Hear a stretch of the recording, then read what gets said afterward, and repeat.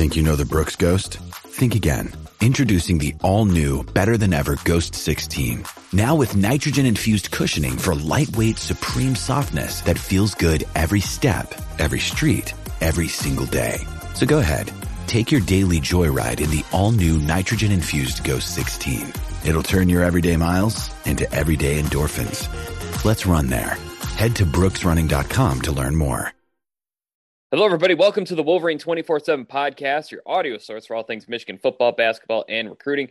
I'm your host, Zach Shaw. Steve Lorenz here with me with a little bit. There isn't a game this weekend, but things slowing down for at least a couple weeks before Michigan starts, their full speed practices leading up to the college football playoff. We thought it might be fun to look at some of the postseason honors Michigan is receiving this week. So lots of Aiden Hutchinson talk, and then in the second half, we'll talk about Josh Gattis, maybe some Junior Colson and Jake Moody, so some other players who either already have or should get some honors as well. It's quite a week for Michigan, really. It's probably going to go down right up there with 97 in terms of individual awards that Michigan is raking in, and All-American honors that they're raking in.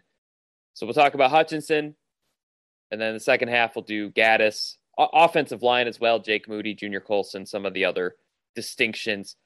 But Aiden Hutchinson, it seems like every time I wake up, I see that he has won another award or is a finalist for another award. Last night around 10:30 p.m., he won the Rotary Lombardi Award for the top lineman, offensive or defensive, in the country. The award's been around since 1970. Hutchinson is just the second Michigan player to win it. Lamar Woodley also won it in 2006. But really, I think the big thing for Hutchinson this week, and I guess we'll see what happens Saturday, but Heisman finalist, has a very strong chance to finish in the top four, which is something that really has not happened a ton for Michigan in the past 30 years. You're talking about Chris Perry. Jabril Peppers got fifth, by the way. Chris Perry, Charles Woodson, Desmond Howard, and Jim Harbaugh, I believe, in the last 39, 40 years since Anthony Carter, are really the only ones to rank that high in the Heisman honors. So really quite a distinction for Aiden Hutchinson. Steve, your thoughts on what this means? We'll talk about some of the debates, some of the talking points in a moment, but just Hutchinson making it to the Heisman award ceremony in New York City, quite an honor for him personally, but what does this mean for him? What is the significance of this in your mind? One of my first reactions, it goes back to what we talked about a few weeks ago. Not so much about Aiden himself, but nice to see them elect a defender, and not a defender who played on the offensive side of the ball at all, to get invited to New York. I think that's a step in the right direction. Again, whether it was Aiden Hutchinson, Will Anderson, whatever, it's nice to see other positions besides, although it's ironically the other three are quarterbacks, but it's nice to see other positions get recognized as being Heisman worthy candidates. So for him, guy should be patting himself on the back at some point.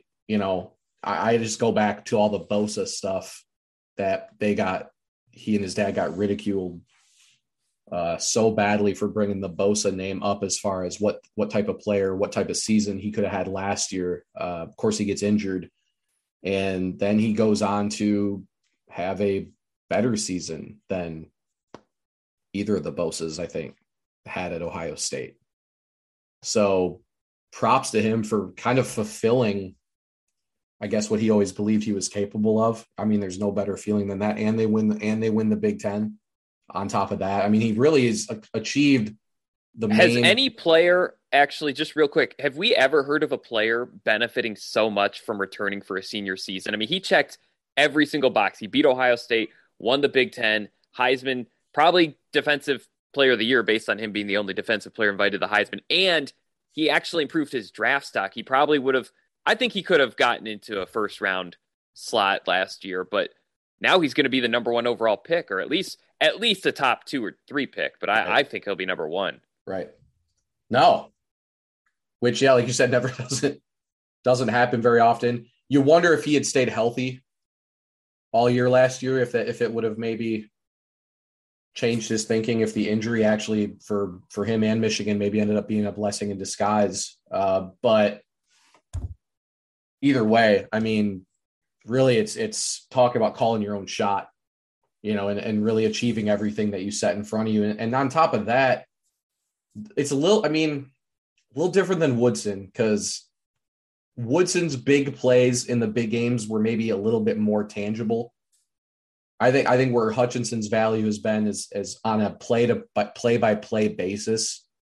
He's easily been Michigan's most valuable player. I think that's his biggest case for winning the trophy. Again, I don't expect it's going to be Bryce Young, but either way, I think his biggest case for those who actually watch the games and aren't focused on the statistics is that, I mean, I think the argument could be made on a play-by-play basis that he was the most valuable player in the country this year. I don't know where, even with Ajabo's emergence, I don't know where Michigan is without Hutchinson this season. I don't think they beat Penn State. Right.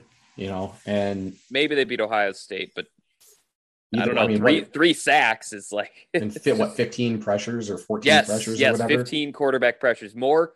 So we talked, that Ohio State was only under pressure on 22% of passing snaps all season. Hutchinson provided pressure on 29% of snaps, just himself. So there you go.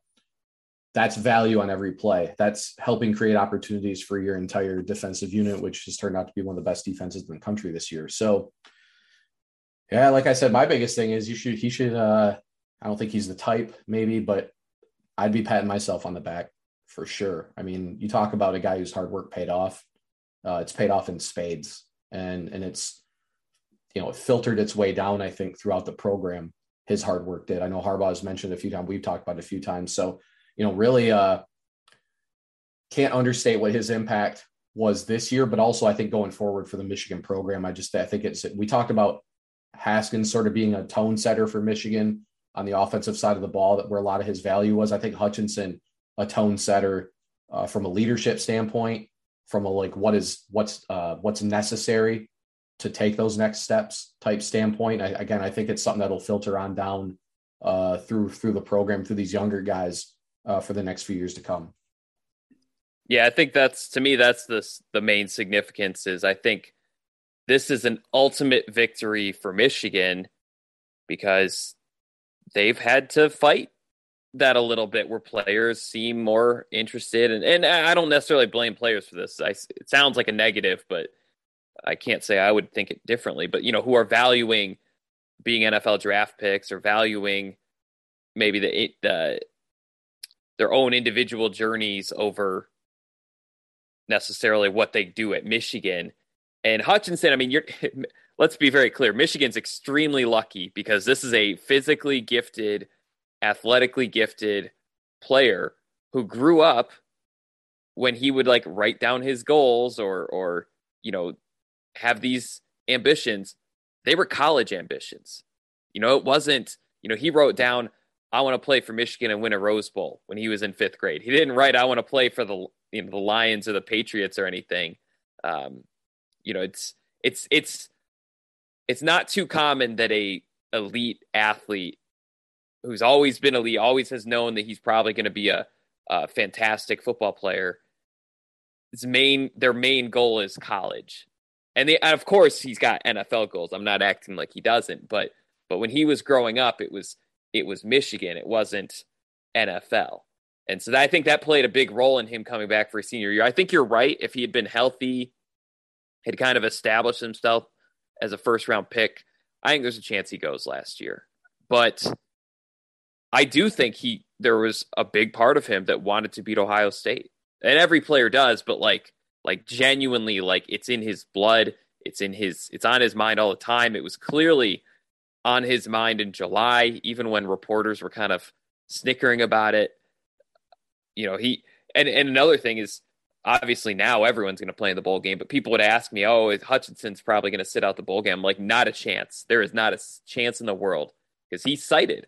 He wants to win a bowl game as, but one of the reasons why he came back. And I think that's, to me, that's like the ultimate sign that you're about the college level. Like you really want to do something for your college when you're citing bowl victories as a reason to come back. Because nowadays, top 10 picks, you almost wonder if they're ever going to play in a non-playoff bowl game. So yeah, he's it's got to be a dream come true for Michigan's coaches, because you're right, his work ethic was contagious. I think his I did a story about it a couple weeks ago, like an in-depth story about hearing from guys like Luke Schoonmaker and Mike Sainer still talking about how contagious Hutchinson's energy is in practice. And I think, we can talk about individual games. Does Michigan win without Hutchinson? I think Ohio State and Penn State are a couple of them, but I just don't think the team takes that next step without Hutchinson setting that offseason tone, because he's the vocal leader of this team too. He's a 2-year captain. Him and Josh Ross are always the ones speaking to the team when players speak to the team. So yeah, he's done a lot for Michigan. I think he's worthy of the Heisman ceremony. I think one debate would be like him versus Will Anderson, because I think Anderson had more tackles, more sacks. I actually looked it up.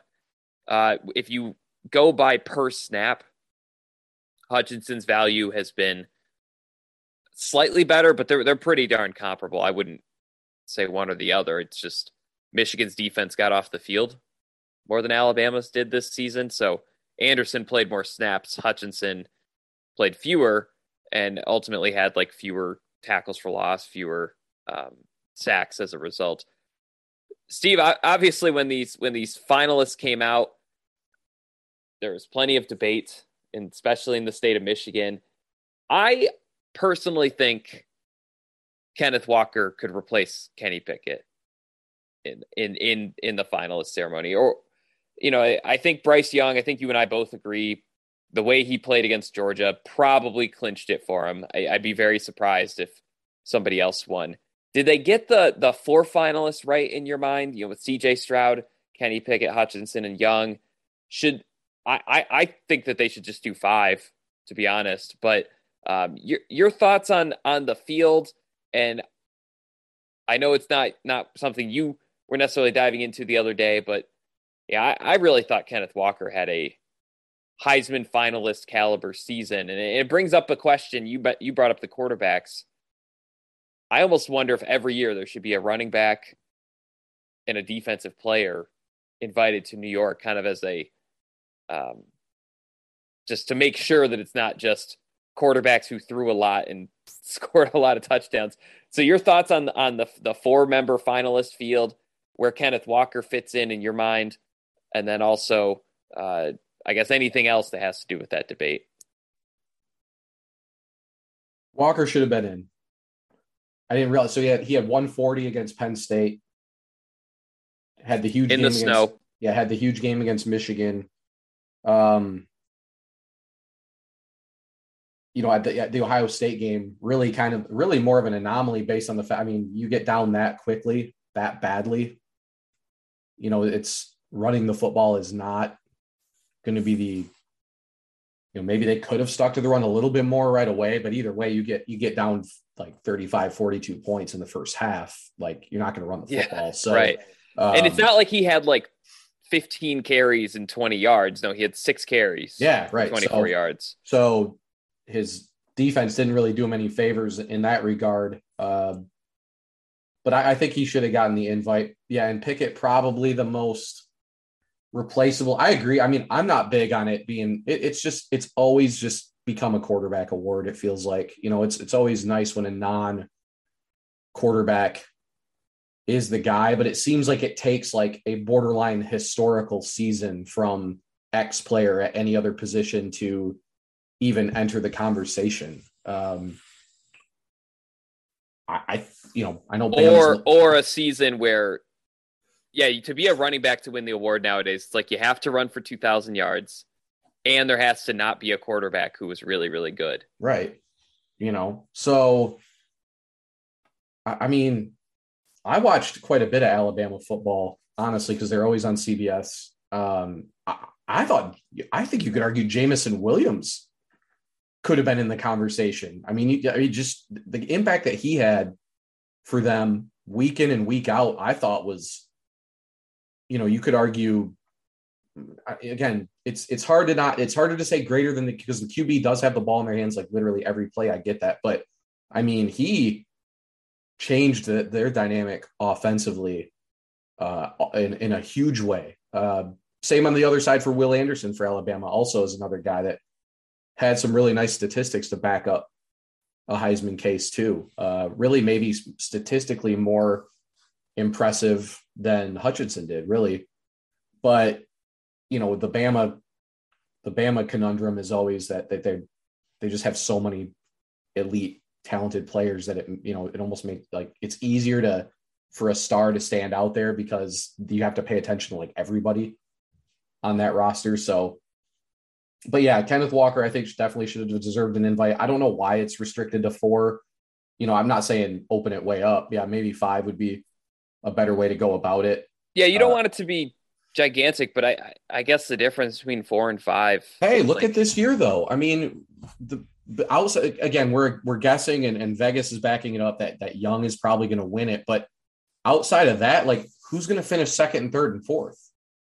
I mean, that's where it's like there are years where there are maybe a couple more guys that deserve an invite, and so I agree. I mean, not taking anything away from Kenny Pickett, who will probably end up being the best NFL quarterback of the guys invited. So, and he did a lot. I mean, him and Walker, I think, of that list are the two, if they're not on the team. Yeah, sure. How many fewer wins do they have? Sure. Well, you look at, State's defense being inconsistent, and really their passing attack was relatively inconsistent too. I mean, he really did kind of carry them. Does Michigan win against Michigan State by like 15, 20 points if Walker's not in that game? Gotta think so, right? I mean, I don't know, but I agree. I feel like that would be the result. Yeah. So, yeah, it does kind of stink for Michigan State fans.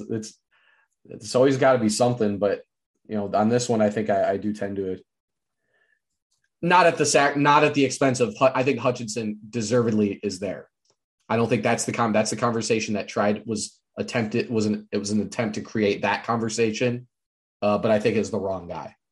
If it's going to be 4 and if Walker's there, I think it should be over Pickett, if anybody. So, which then you have 3 of the 4 are Big Ten guys, but I think with Stroud though too, he really played well against teams that could not defend the pass and was not super spectacular in some of their other games, but he has kind of the Alabama thing where 3 first-round picks at receiver and probably a couple on the offensive line and one of the running back.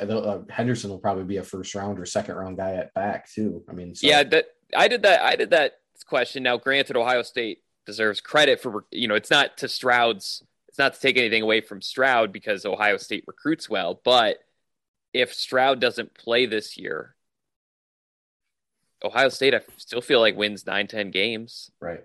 I can't say the same about Kenneth Walker. I definitely don't think I can say the same thing about Kenny Pickett, and probably can't say the same thing about Aiden Hutchinson. We don't know. Maybe someone else emerges as a leader or something like that. But man, oh man, I think those 3 would be my second, third, and fourth options because Bryce Young was just the best player in college football this year. But I think those 3 were the most valuable to their teams.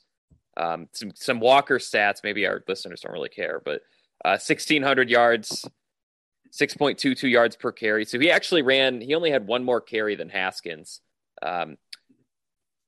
1,168 yards after contact. That's 150 more than anyone else all season. 89 broken tackles, 11 more than anyone else. So yeah, it's I think there's a really good 5 or 6 if you want to loop Anderson in And yeah, it's just kind of a bummer. And I do think, Steve, this is where I kind of feel for Michigan State fans, because I think they're right on this one, that if Walker was playing at a bigger name program like a Michigan, like an Ohio State, he's going to be in New York this weekend and might even have a trendy, opportunity to win. So I think that's where the brand part of things, and also just not being a quarterback, but take away the fact that he couldn't really get involved in the Ohio State. I still think just the residual effect of them getting beat that badly probably did not help his case. Whether he, again, out of his control for the most part, but just the residual effect of getting beat that badly on the national stage, I just really think, right or wrong, hurt his candidacy for sure. Not even the statistics for him from that game, but just the way that game played out was so lopsided. And then Michigan goes ahead and beats them the next week. I just think that residual effect, I think, may have it just in the perception aspect of it from whoever nominates, that I think that might end up playing a role. Yeah, I agree. One more question on Hutchinson before we flip to the other stuff. Where does this season rank for him in terms of best defensive performances in Michigan football history? I gotta think Charles Woodson remains number one. Although if you think about it, if Hutchinson is second or third in Heisman voting and they are number 2 team in the country, I mean, you actually can start to make that comparison a little bit. I think for a long time, I think most people just assumed that it would never be discussed again. Where does Hutchinson's season rank among the best in defensive player history? Certainly in the 21st century, I got to think he's number one. Steve, what do you think?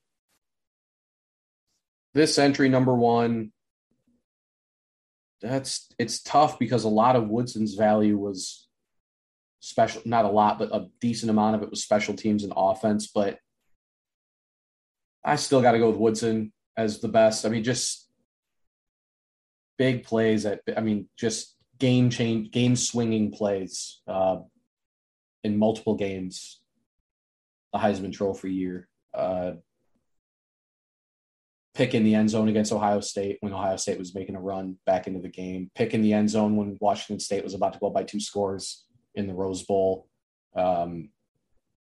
Just lots of plays that I can, more plays I could even think of if I sat down and thought, but even just the Michigan State interception, an iconic play, so still got to go with Woodson overall, but man, I mean, if I don't have him number 2, I don't know who I do have number 2 unless we're going like way back. So here are the only other options that I can think of, because one way to measure it is All-American status, and I think Hutchinson is going to end up being a unanimous All-American. It'd be very surprising if he wasn't. Since 1981, defensive unanimous All-Americans. Mark Messner in 88. Trip Wellborn actually had it twice, in 89 and 90. Charles Woodson in 97. Lamar Woodley in 2006.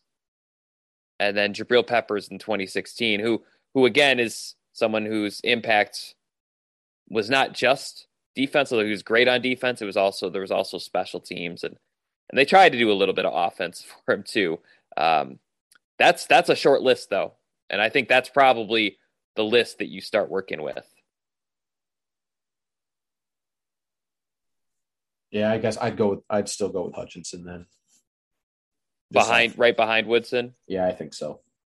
Yeah, I think I would too. I think so. I think if Michigan finds a way to pull this off, this meaning the college football playoff, I think I would reopen the Woodson versus Hutchinson. But for now, I think it's, you bring up some good points. I mean, there were just some iconic plays. That's fair too, because his performance in the Rose Bowl was right up there too. So, whatever Hutchinson does from here on out could kind of keep that conversation going. Absolutely. Yep. And the fact that this is a discussion is such a high compliment to Hutchinson, because I think everyone was on board with him being pretty good. And I think he was always better than the 3.5 sacks that he had in what was it, 2019. I mean, he was very much a pressure generating guy. I think he generated around 50 his sophomore year. This year he's at 73. So, obviously he's broken through and started hitting home on the sacks more, which is big. And the one thing about his sacks is it's a school record and everything. I wonder how many he would have if David Ojabo didn't get there first so many times. That'd be something interesting to maybe in the offseason go back and look and see how many times did Ojabo deliver a sack that Hutchinson was like half a second away from also delivering. And it goes both ways, right? If Hutchinson's not there, then maybe Ojabo gets a couple more. But that's one thing to consider is he already has more sacks than I think everyone but Chase Young maybe at this point in the Big Ten. If I'm missing someone there, that's fine. But he has more than the Bosa's did, more than anyone in Michigan history, obviously. So hats off to him. Probably going to go down as, again, one of the top 2 or 3 defensive players in Michigan football history. Feel free to weigh in, by the way, for listeners. If we're missing somebody, feel free to let us know. In terms of the 21st century, other options would be Devin Bush, Jordan Lewis, Mo Hurst, Leon Hall. I'm trying to think if there's anyone else off the top of my head that I'm missing, but I think Hutchinson's just had one of those very special seasons that again, it says a lot that he's defensive player going to the Heisman ceremonies, because they don't do that every year. Maybe they should do it every year, but currently they don't do it every year. So credit to him. All right, we're going to hit a quick break. On the other side, talking about Josh Gattis winning the Broyles Award, along with some other awards and honors coming Michigan's way. You're listening to the Wolverine 24/7 podcast. Another day is here, and you're ready for it. What to wear? Check. Breakfast, lunch, and dinner? Check. Planning for what's next and how to save for it? That's where Bank of America can help. For your financial to-dos, Bank of America has experts ready to help get you closer to your goals. Get started at one of our local financial centers or 24/7 in our mobile banking app. Find a location near you at bankofamerica.com/talktous. What would you like the power to do? Mobile banking requires downloading the app and is only available for select devices. Message and data rates may apply. Bank of America N.A., member FDIC. When you need mealtime inspiration, it's worth shopping Kroger, where you'll find over 30,000 mouth-watering choices that excite your inner foodie. And no matter what tasty choice you make, you'll enjoy our everyday low prices, plus extra ways to save, like digital coupons worth over $600 each week. You can also save up to $1 off per gallon at the pump with fuel points. More savings and more inspiring flavors make shopping Kroger worth it every time. Kroger, fresh for everyone. Fuel restrictions apply. All right, welcome back. Thanks for waiting. So Josh Gattis, it was actually a little bit of a surprise when it happened, Steve. I know you and I both were we weren't expecting it necessarily. But Josh Gattis, Michigan's offensive coordinator and receivers coach, winning the Broyles Award for best assistant coach in the country this season. Michigan's offense ranked 13th nationally in points per game, 19th in yards per play, and I believe 23rd in yards per game, somewhere in that early, low 20s. But Steve, you were telling me before we hit record, the more you kind of sat on it, the more sense it made to you. Tell us what you were thinking and why this makes a lot of sense for Gattis. So yeah, I was surprised when he actually won. Not saying I didn't think he should, or those awards are always tough, because I think that's those are one of those awards that a lot of, like, pretty much anyone who's a finalist probably deserves it in some capacity, but I go back and I think about, one thing that happened this year for Michigan, completely healthy, brought back a lot of experience. I started thinking about some of the other games where Michigan had like good offensive performances. One really stuck out was the blowout over Notre Dame in 19. And I remember thinking like when things would click for Michigan offensively, it always felt like they really clicked. I remember in that game, receivers running wide open, nobody within 10, 15 yards, like just stuff that you knew was really well designed and was succeeding at a high level. Just the issue was we didn't see that on a week-to-week basis. It was very inconsistent. And this year it felt like, and again, this all does start with the players. Michigan, I think, finally got what we'd consider an elite offensive line performance throughout the season. They had a quarterback who stayed healthy for the entire season, and they got a lot of talent. But it was like the way Michigan is able to run their offense now, heading into this college football playoff, is you can see what Gattis's vision was, and now it is. It's an offense where there are like 7 or 8 guys who could hurt you on any given drive, any given scenario. I mean, there's so many different weapons and ways that Michigan, I think that's what's been most impressive, just the multifaceted attack that Michigan offers. Somebody I think responded, was like, his play calling got better throughout the year. The thing with that was, I think if Michigan had any struggles earlier in the season offensively, I think it was more McNamara trying to work through and become more comfortable in the offense. You look at the Washington game, you're going to tell me that wasn't a well-called game. Not just like the X's and O's, but like knowing your opponent, knowing how to attack your opponent. Washington did end the season, I think, with the second best pass defense in the country. First or second, they were right up there. So it was a situation where, you take the pieces you have and you utilize them against the opponent. You utilize them against your opponent. It's like Michigan was able to beat teams so many different ways this year, it felt like.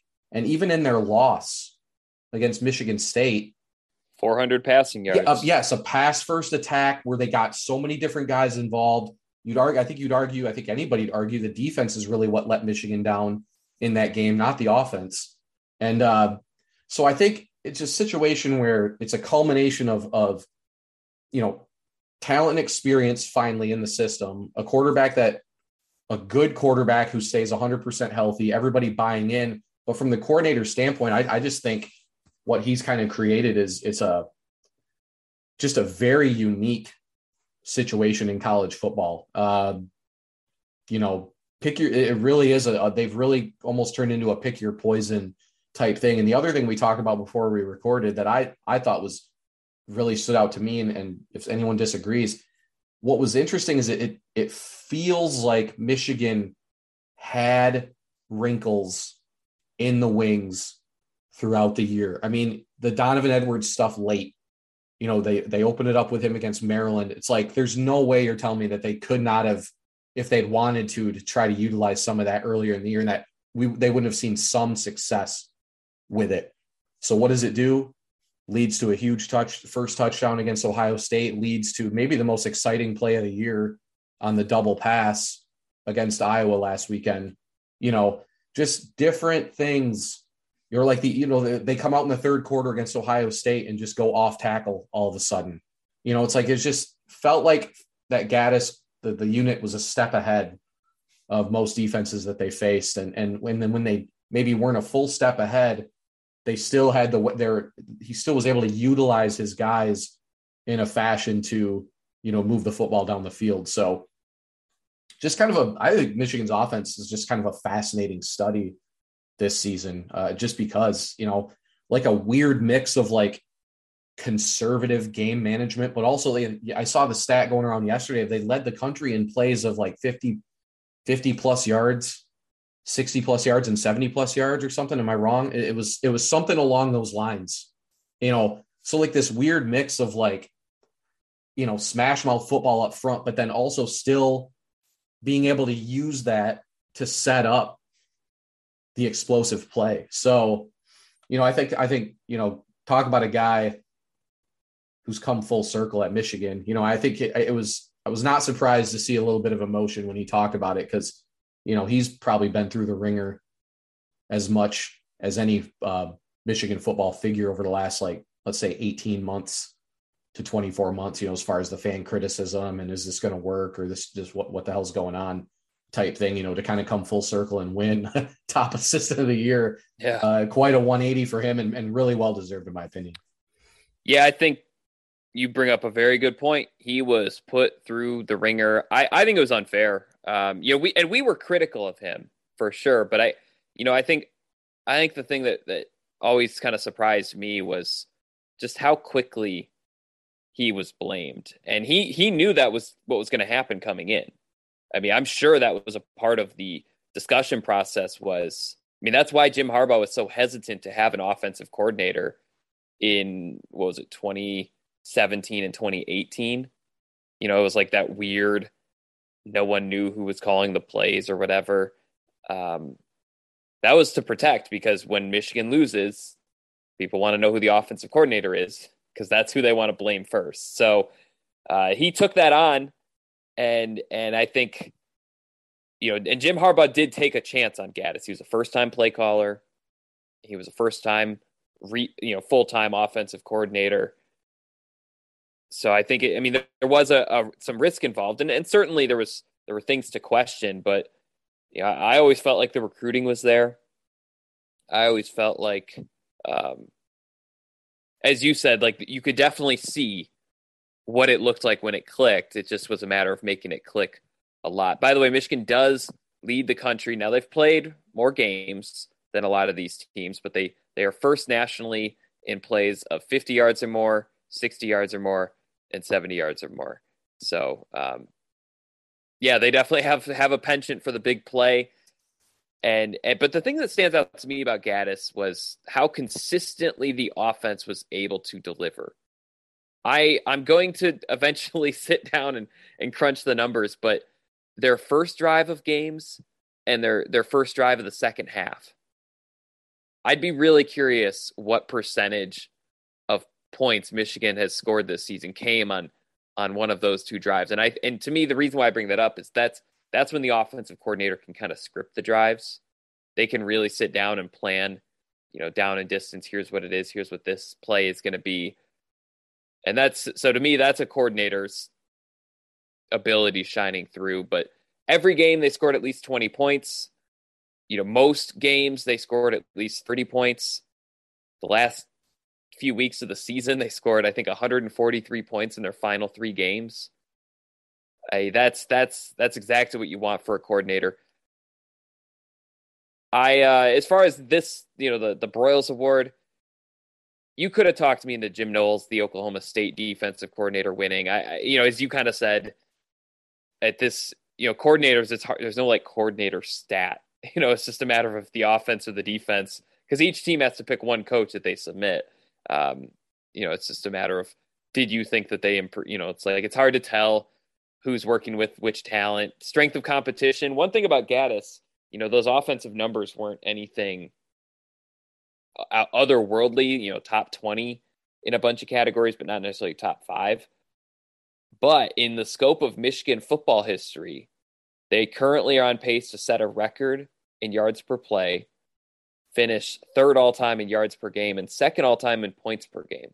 At least in I don't know if the 1900s games count, but in terms of, the last, when they started keeping official stats in 1968 or something like that, you're talking about an offense that is doing things Michigan hasn't been able to do. And that's not a Michigan problem. That's because they have to play the Big Ten.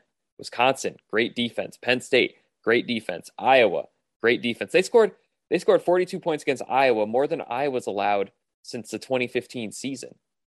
And really, in the past 3 seasons, they hadn't allowed more than 27 points. They broke Iowa's defense. You could argue they broke Wisconsin's defense. And so I think when you factor in the strength of competition, I would have had no issue if Knowles had won out of Oklahoma State. Dan Lanning, I would have to study more how much of that is Lanning versus Smart, because I know he's a defensive coach, but wouldn't have had a huge issue with him winning either. But Gattis, certainly worthy of that award. But Steve, I have a question for you because I had a couple friends text me this. Michigan was only allowed to submit one assistant coach for this award. But if you look across the board on Michigan's team, would Gattis win assistant coach of the year in your mind? Because I think this is a very good flex year for Michigan's assistant coaches. Sharon Moore, the work he did as a first-time offensive line coach, building that offensive line, and throughout the season too, but especially toward the end.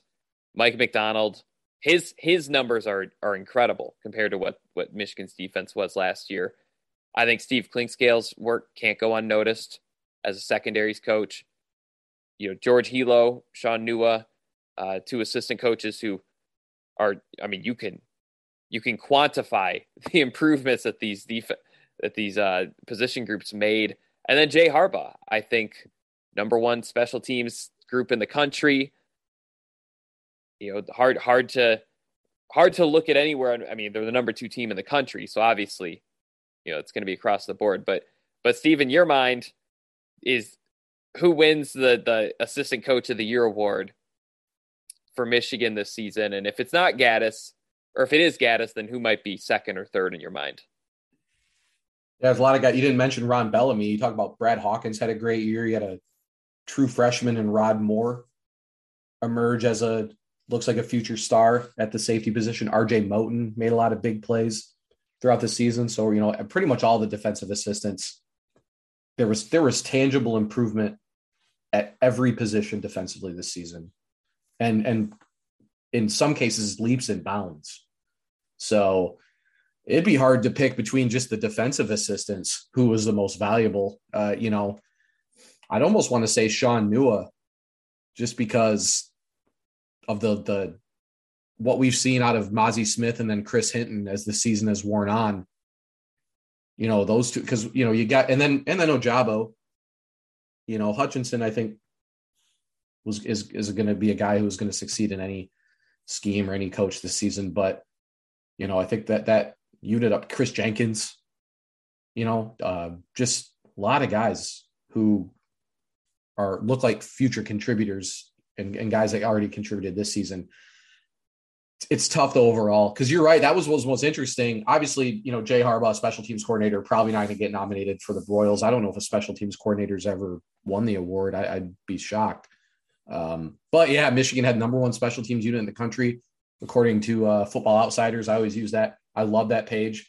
Been kind of keeping an eye on it all year. Iowa was actually number one going into the game. Michigan was number two. Yep. You see Michigan, Iowa misses a field goal. Michigan blocks a punt. I suspect that had a significant impact possibly on those statistics. And it's like my question was, would McDonald or Gattis be the guy to get nominated? If you had asked me going into it, I would have thought McDonald would be the guy that would have been nominated. Not saying I would have chosen him over Gattis necessarily, but it was that close, and it just felt like you look back at last year, and what's how they look now compared to what they looked like last season. And you thought that it just looked like a more tangible turnaround, as far as that unit goes. Like I just said, talking about where people have improved.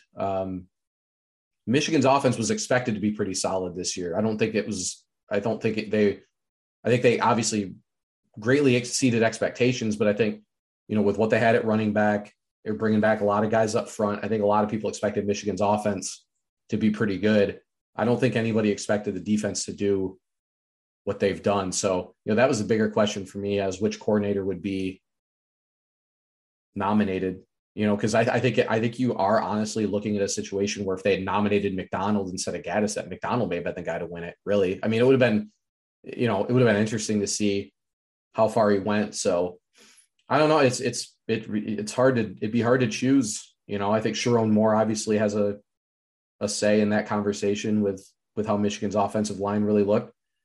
Mike Hart, there's a lot of talent at back, but they've had talent at back before, so tight ends were way better, like in the blocking aspect. Eric All looked like an all Big Ten player for the latter half of the season. There's just it's really hard to choose Which other assistant you maybe go with. I think both coordinators did a hell of a job. And much like we talk about Hutchinson's influence kind of seeping through the rest of the locker room, you could say that these coordinators maybe set the tone for, their respective position coaches and down to the players, just because, it really Michigan looks as crisp and as well oiled as they ever have on either side of the ball under Harbaugh. Yeah, not just under Harbaugh, under anybody. It's, again, this is Michigan's best team since 97. So of course everyone's going to look good. I would give the nod to McDonald, with no disrespect toward Gattis, but I think McDonald, he had a lot of chess versus checkers moments this season against some pretty good offenses, good offensive players.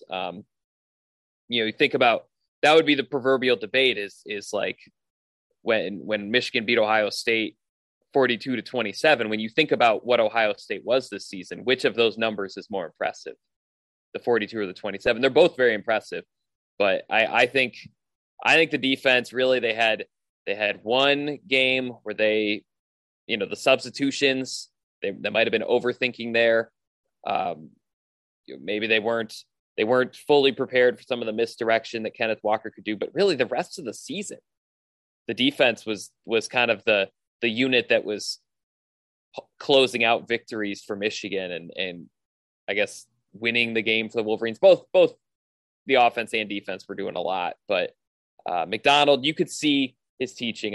You can watch the film of some of these players last season versus this season, and just palpable fundamental improvement, palpable schematic improvement, more disguised blitzes, more disguised coverages.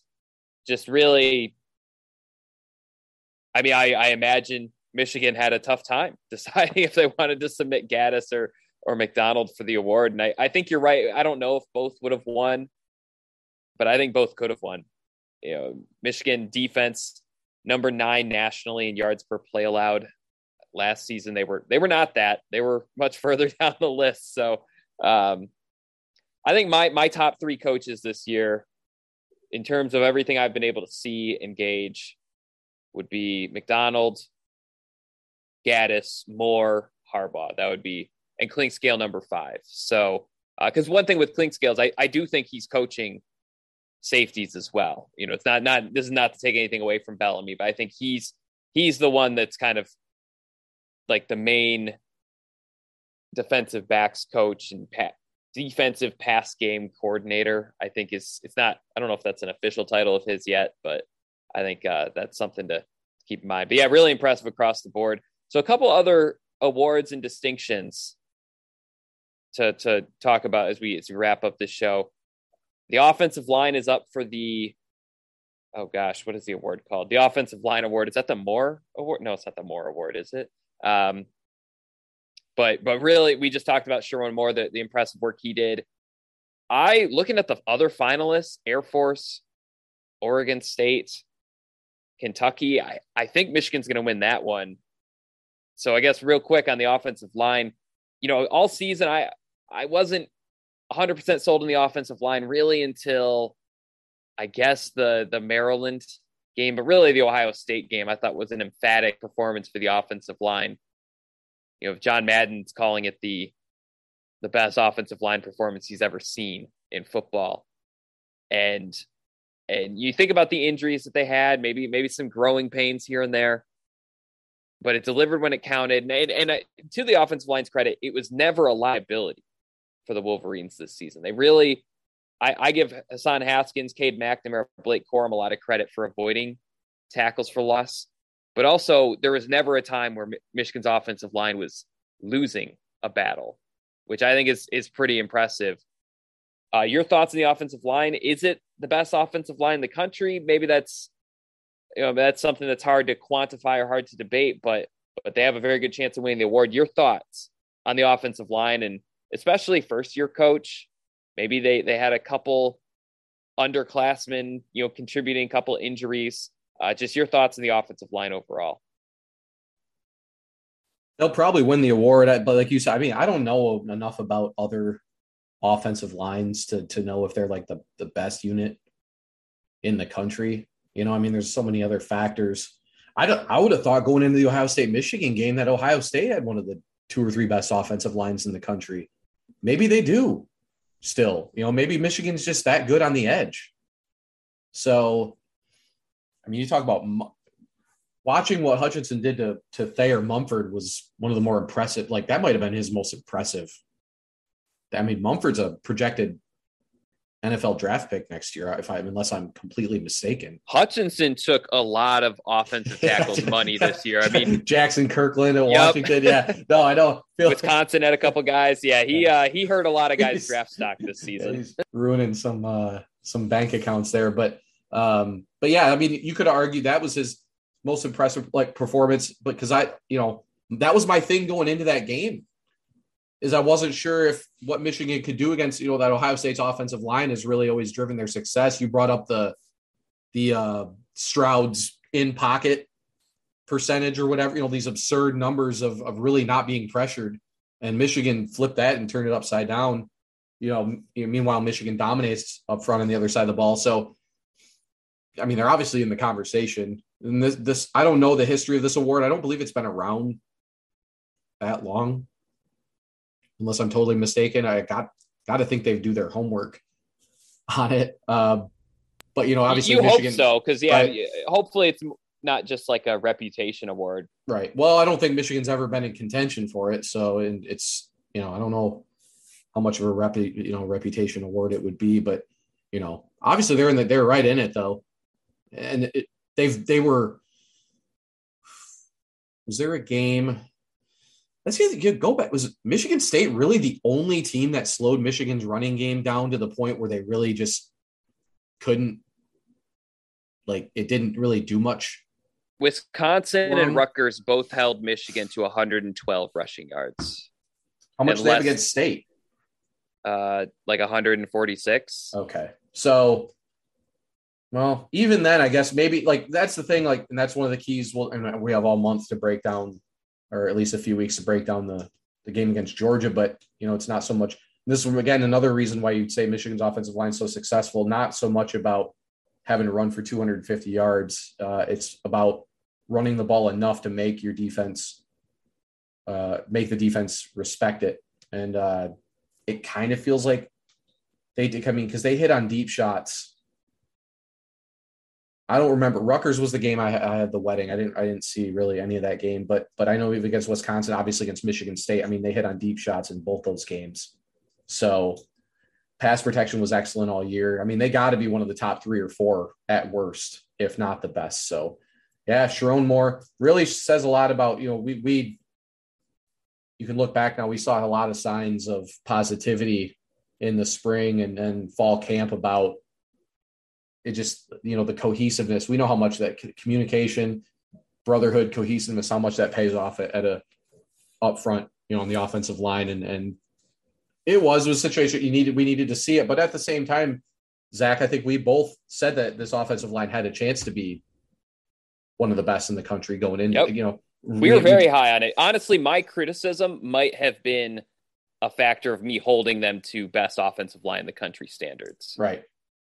So we definitely, I think one of the key things that we hit on big time was, that Andrew Vistardis was not healthy last year, and people were fretting that he was going to take that, Zach Zinter was supposed to win that center job and had to do a little bit of calming down, saying, Vistardis was really not healthy last year. Michigan really thinks he's got a shot to be an asset. And that really turned out to be one of the keys, let Zinter play guard.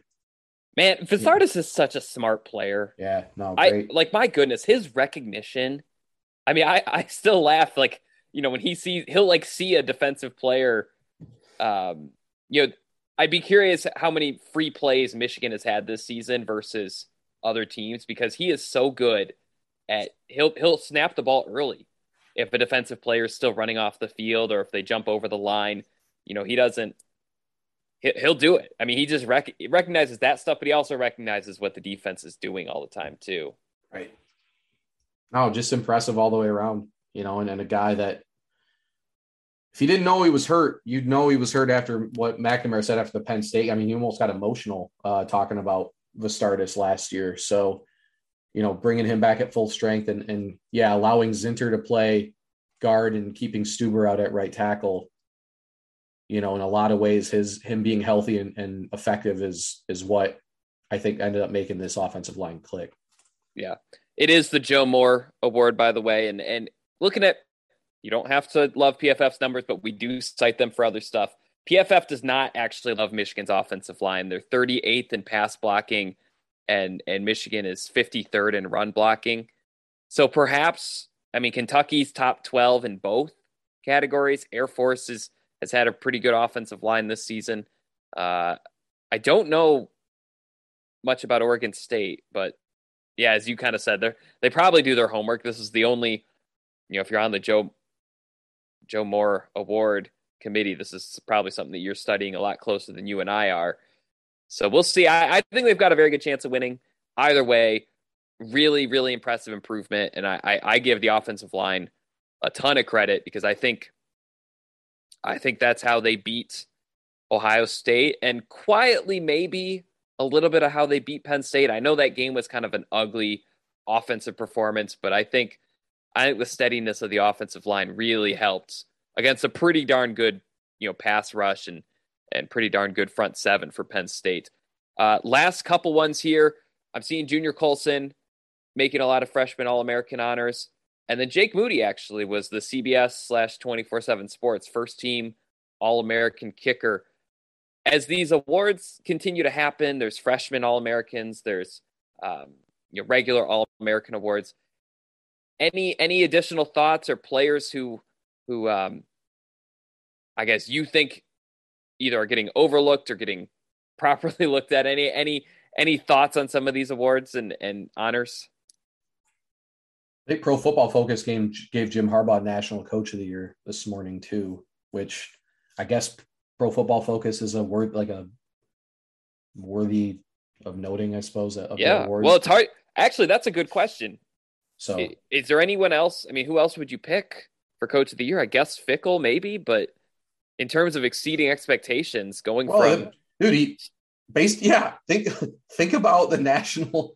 Like, if there was ever a guy that should win it this year, it'd be him. You can't. These people can't eat their cake and have it too, or however the hell you say that.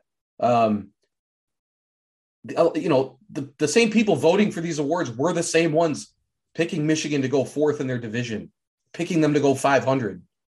They went 2-4 last year. I agree. If it's not Fickle, it's got to be Harbaugh. And even then, Cincinnati was a preseason top 15. Yeah, I think they were top 10. Right. The one question, though, Steve, and this is always my bone to pick when the Big Ten does their basketball Coach of the Year, is that it turns into who sucked last year but didn't suck this year award. Like Richard Pitino won it a couple times, and it was like, No, he just had a bad year last year and was better this year. But to your point, in terms of exceeding expectations, playing it against a tough competition. They beat Ohio State. I don't know if worthy of awards in recent Big Ten history. That's recent, or that's worthy of an award right. on its own. It's the first conference loss that Ryan Day's ever had. that's how ridiculously good Ohio State's been. So won the Big Ten title by 39 points. Yeah, and then first preseason unranked team to make the college football playoff too, which might be the biggest feather in a Coach of the Year argument. Cap. It's like nobody's done that before. So. Yeah, I agree. It shouldn't just be they were bad last year, they were good this year, but they were really bad last year and they're really good this year. I agree. It shouldn't be like rebound Coach of the Year award, but they did enough stuff besides just rebounding that I think it's deserved. Trying to think. Yeah, Colson, well-deserved. Linebacker. Not a lot of freshmen have productive seasons at the linebacker spot. We're seeing a little more than we used to, but 56 tackles. Yeah. And just, effective, again, inconsistent, but I think we thought he'd play right away. I don't think we thought he was going to do that, or that he was going to be that. They were going to rely on him that much, That was like a best case scenario. Absolutely. I think, I think there was a lot of tempered expectations, especially when he didn't play a ton early. I can't remember if he was banged up or not, but I think Michigan was like, okay, he's going to be really good. It's just a matter of when. It might not be this year. And then suddenly he was really good. And now, him and I think Rod Moore, a lot of people are asking about Rod Moore. I don't think, based on the numbers, both coverage numbers, but also, just the typical numbers, I don't think he is someone who can make these freshman All-American awards. Maybe a true freshman All-American award. I know The Athletic put him in theirs. And I think he can make a lot of second team. So he's in good spot. But yeah, with those two, and then with Edwards, and I throw Anthony in there as well. When they have like these 15 bowl practices, I mean, suddenly you could see them having even bigger roles against Georgia, and then obviously next season as well. But boy, is there a freshman class in the country that produced as well as Michigan's did this year? Hard to trying to think. I don't know. I mean, again, you'd have to look a little bit deeper, but as far as guys who played significant roles and won their teams some games. Yeah. I mean, Edwards was so great against Maryland, and Colson beat out a couple of vets to start at linebacker for one of the nation's best defenses. I mean, yeah, it's and that's McCarthy. Anthony went off against Michigan State. Yep. Yeah. I forgot. That's what that might show you how strong this class has been. I forgot about Andrell Anthony, who definitely has the highest ceiling at receiver on the team for sure. I mean, you talk about a guy that people should be excited about headed into next year. He's going to be good. So, yeah, very impressive, especially given that class. I mean, it's kind of a wild card class for every team because evaluations were so hard to come by.